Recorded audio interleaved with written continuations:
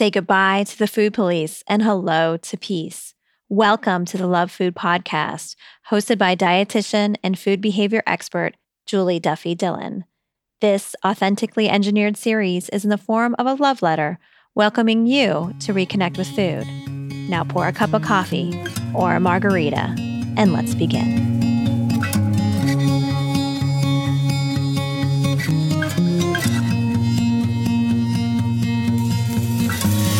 Hi, and welcome to episode 118 of the Love Food Podcast. I'm Julie Duffy Dillon, registered dietitian and partner on your food peace journey. I'm so glad you're here. Thank you for connecting today. I have a question for you. How much power does food have in your life? Does it have too much power or too little power? I wonder because that power kind of tug of war, it has a big part of appreciating where you are on your food peace journey. I have a letter from someone today who's in a place that just feels so trapped and tired with her relationship with food. And we're going to explore these questions. Before we get to that, I also want to say a special hello from you, listener, who have found me from the Don't Salt My Game podcast. It's a podcast hosted by Laura Thomas, who's a dietitian out of London. And so welcome to those of you who found me from me talking to Laura about PCOS, and also those of you from the She's All Fat podcast. I wasn't interviewed on it, but I was mentioned on it. And so I know many of you have found me from that, which if you haven't heard the She's All Fat podcast, you have to listen to it right now. Like, it is such a great podcast. I'm so glad it's there to help just be a part of the conversation of body liberation. It's a valuable resource for me and for many people I know. So anyway, welcome to new listeners and also those of you who've been around since day one. It's always nice to see you. Before we get to this episode's letter, a word from our sponsor. This episode of the Love Food Podcast is brought to you by my PCOS and Food Peace course. This course is made for those of you affected by polycystic ovarian syndrome and also looking for a way to treat it without dieting. I designed the course with the 12 steps that I take individual clients through that help you to promote health, make peace with food, and find ways to advocate for better care. It's all included in the course, and enrollment is open now, so you can get to it at PCOSandFoodPeace.com. If you enjoy this episode of the Love Food Podcast, I would appreciate a rating or review, or subscribing, or even sharing the episode. Those are the 4 things that you can do that help more people find the show. And every time you do that, I really, really appreciate it. Like, my favorite part of the day is when I see a new review with a comment on there. It brings me so much happiness. So thank you for those of you who've done that, and anyone who's thinking about doing it.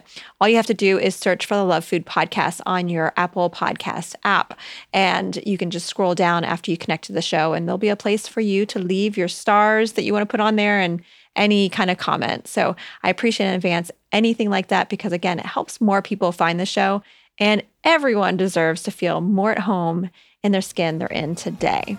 All right, enough of all that. Let's get to this episode's letter.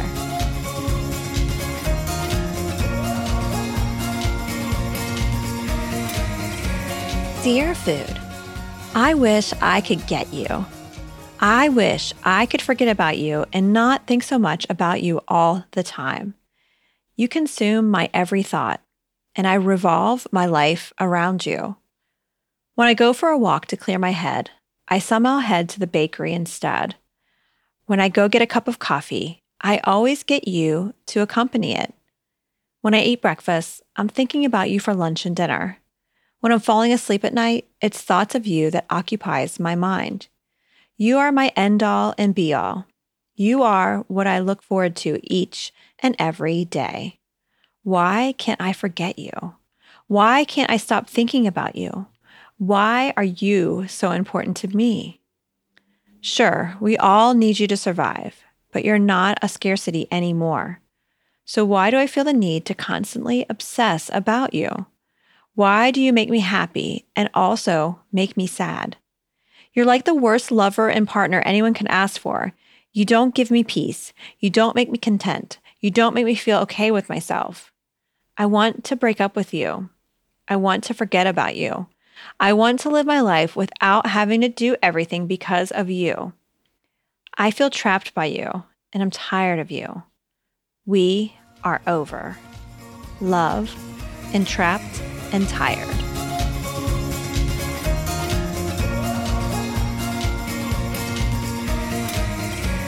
Hey, letter writer. Before you say goodbye to food forever and basically throwing your hands up and saying, I guess it's always going to be this way, I want to just speak to some of my thoughts about what you could do next. First off, from reading your letter, I get the sense that two different things are happening that kind of from the outside are going to look like totally conflicting each other. And I appreciate that. But I still believe both is happening.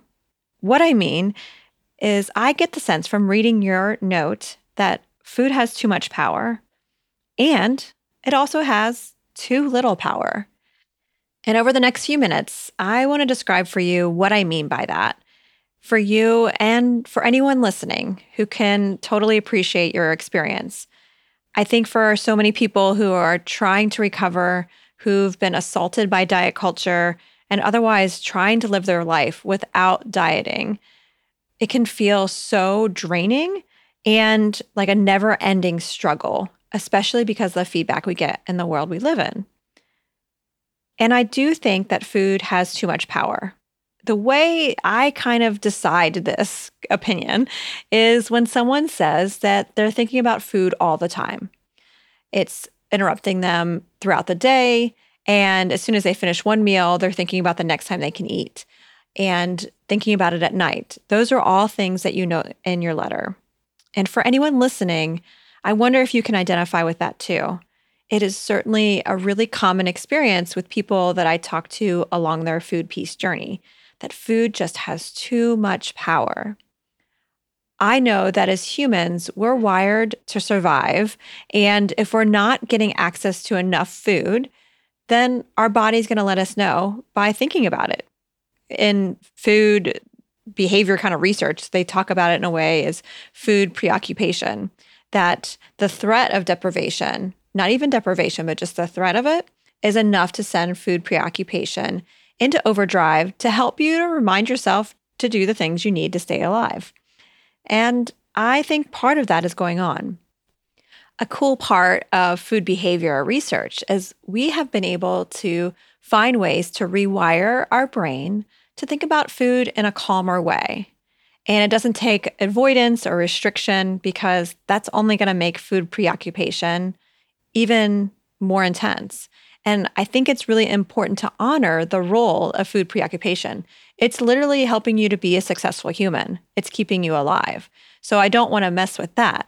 What I want to help train your brain to do is to think about food less often. And when we live in a world where we are told that our body is not acceptable, when we're told that there's only certain good or bad foods, there's lots of rules that start to build up that in the end aren't really important to how our body needs to stay alive, but yet they're in our brain. Our brain, if you can kind of picture like roads and highways, there's lots of different paths going on. And when we're brought up around a culture of we need to make sure we don't take up too much space and we need to eat correctly or we are bad, those are all thoughts that end up having these massive roads in our body, or in our brain rather. And they also get connected to certain feelings and experiences. And for a lot of people I talk to, whenever a certain situation happens or a certain feeling or a certain experience, because of over time of the messages of diet culture, body hate, and dieting, having those experiences immediately leaps to a thought about food. It's kind of this fast track to helping to just soothe. Such an important skill. Those soothing skills were something that helped you for so long. And for some people I talk to, they say, well, I just don't need them in that way anymore. And part of your letter, I was connecting to that. Maybe part of your brain's wiring is a result of being brought up in diet culture and with dichotomous kind of food rules, and they don't suit you anymore. They're not something that you want to live your life with anymore. And I have a blog post that I wrote a while ago that may be helpful. So I'm going to put it on the Food Peace syllabus. And if you're new to the Love Food podcast, the Food Peace syllabus is a list of blog posts and other podcasts, movies, books, anything under the sun that we have found along our food peace journey to further help cultivate a positive relationship with food and body. And you can get the most recent updated Food Peace syllabus by going to juliedillonrd.com. I'm going to put the blog post, juliedillonrd.com/scaryhunger. And with doing it's kind of like a worksheet or kind of a how to start rewiring your brain.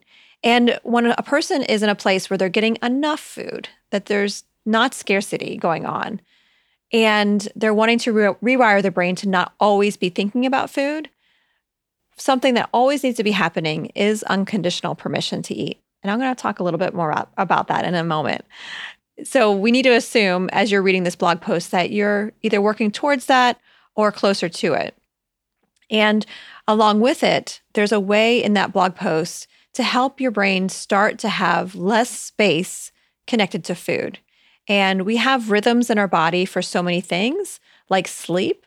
And I remember having experiences growing up where in the summer, I could stay up late and sleep in. And then when school would get back in session, the first week I would be exhausted because it was hard to fall asleep earlier and then wake up earlier. So I was still staying up late, but then tired in the morning. But after about a week, my circadian rhythms for sleep adjusted and I naturally got tired earlier and was able to wake up earlier as well.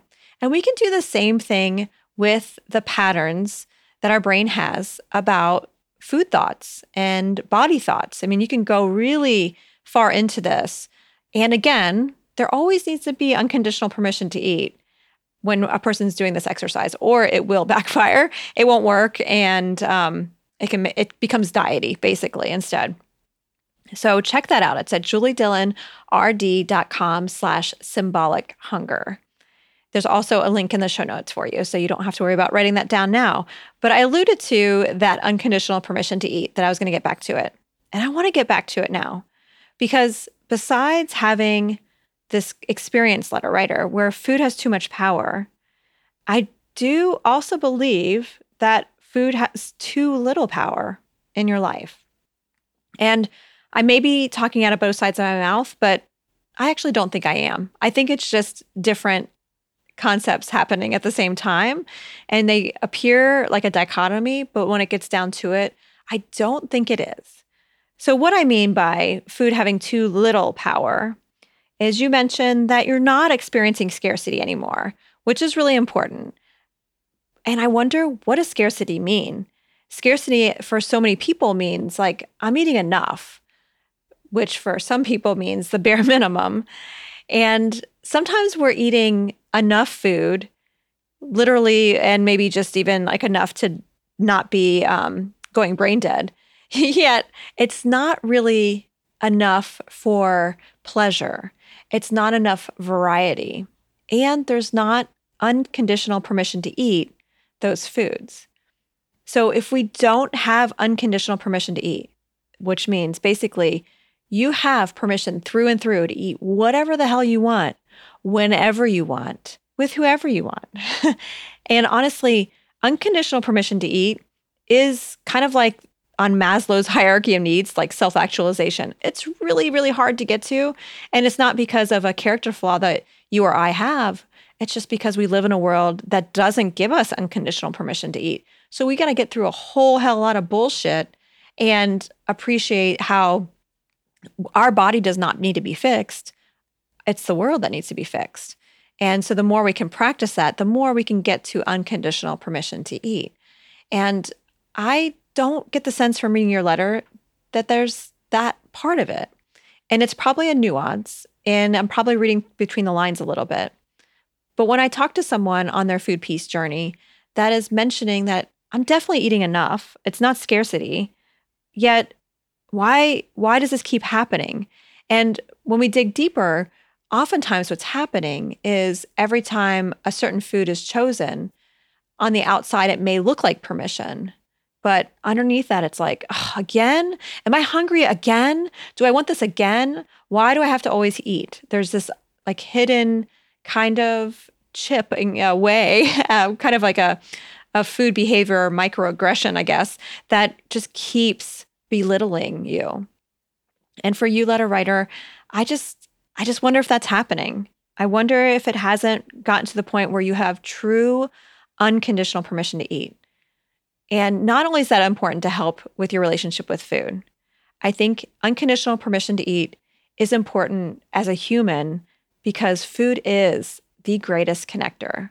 Food is something that unites us when we're with other people, when we're visiting different cultures and different types of people. Food is something that connects us to so many things. And food also connects us to ourselves. And I wish you were sitting in front of me right now, letter writer, because when I read your letter, I wondered what it would be like if instead of addressing this to food, could you have substituted yourself? All those things you said about food being like the worst lover and partner, you don't give me peace, you don't make me happy, I'm just not okay with you. I wondered if you were thinking that about yourself. Our relationship with food is a great window into how we relate to ourselves. And if this is how you're speaking to food, I just got to wonder if that's how you're talking to yourself. So if you're wondering how to make amends or how to coexist with food, I have a feeling it has to be really finding a way to coexist with yourself, to find a way to reconnect within and to be at peace with everything that you bring. The cool, awesome stuff and the really shitty stuff too, to be okay with all of it. And that's really for everyone, for all of us listening, that's our greatest work, right? We all need to do that with ourselves in order to feel at peace. And for you, letter writer, and anyone who can identify with this letter, I think that's the missing part of the puzzle, is to really examine what's your relationship like with yourself. So letter writer, I see food has written back, so I need to get going, but please stay in touch. Again, I feel like I'm leaving it with more questions, but I hope it gives you some next steps along your food peace journey. This episode of the Love Food Podcast was brought to you by my PCOS and Food Peace course. Enrollment is happening right now, and you can get to it at pcosandfoodpeace.com. If you enjoyed this episode, I would love it if you could leave a rating or review, subscribe, or share the episode. Doing any of those acts of Congress really helps the show grow and helps more people find it. All right, enough of all that. Let's get to Food's letter. And until next time, take care. Dear Entrapped and Tired, we see how frustrated you are with us. We've never seemed to be convenient, and we always are too much. We see your exhaustion. There is another way, but we food don't think we can change it. We think spending more time with permission and compassion will place you at ease. Further, consider ways to reconnect behaviors to make them less scary. We need to find a way to walk together because connecting to joy and peace happens more often when we are united. Love, Food. Thank you for listening. I am Julie Duffy Dillon, and this is a Love Food Podcast. Do you want access to more food peace? Jump on over to my website and join my email list. There, I share exclusive content that I don't share anywhere else. Get access to these tips and strategies by going to juliedillonrd.com/sign up. And I look forward to seeing you here next week for another episode of the Love Food Podcast. Take care.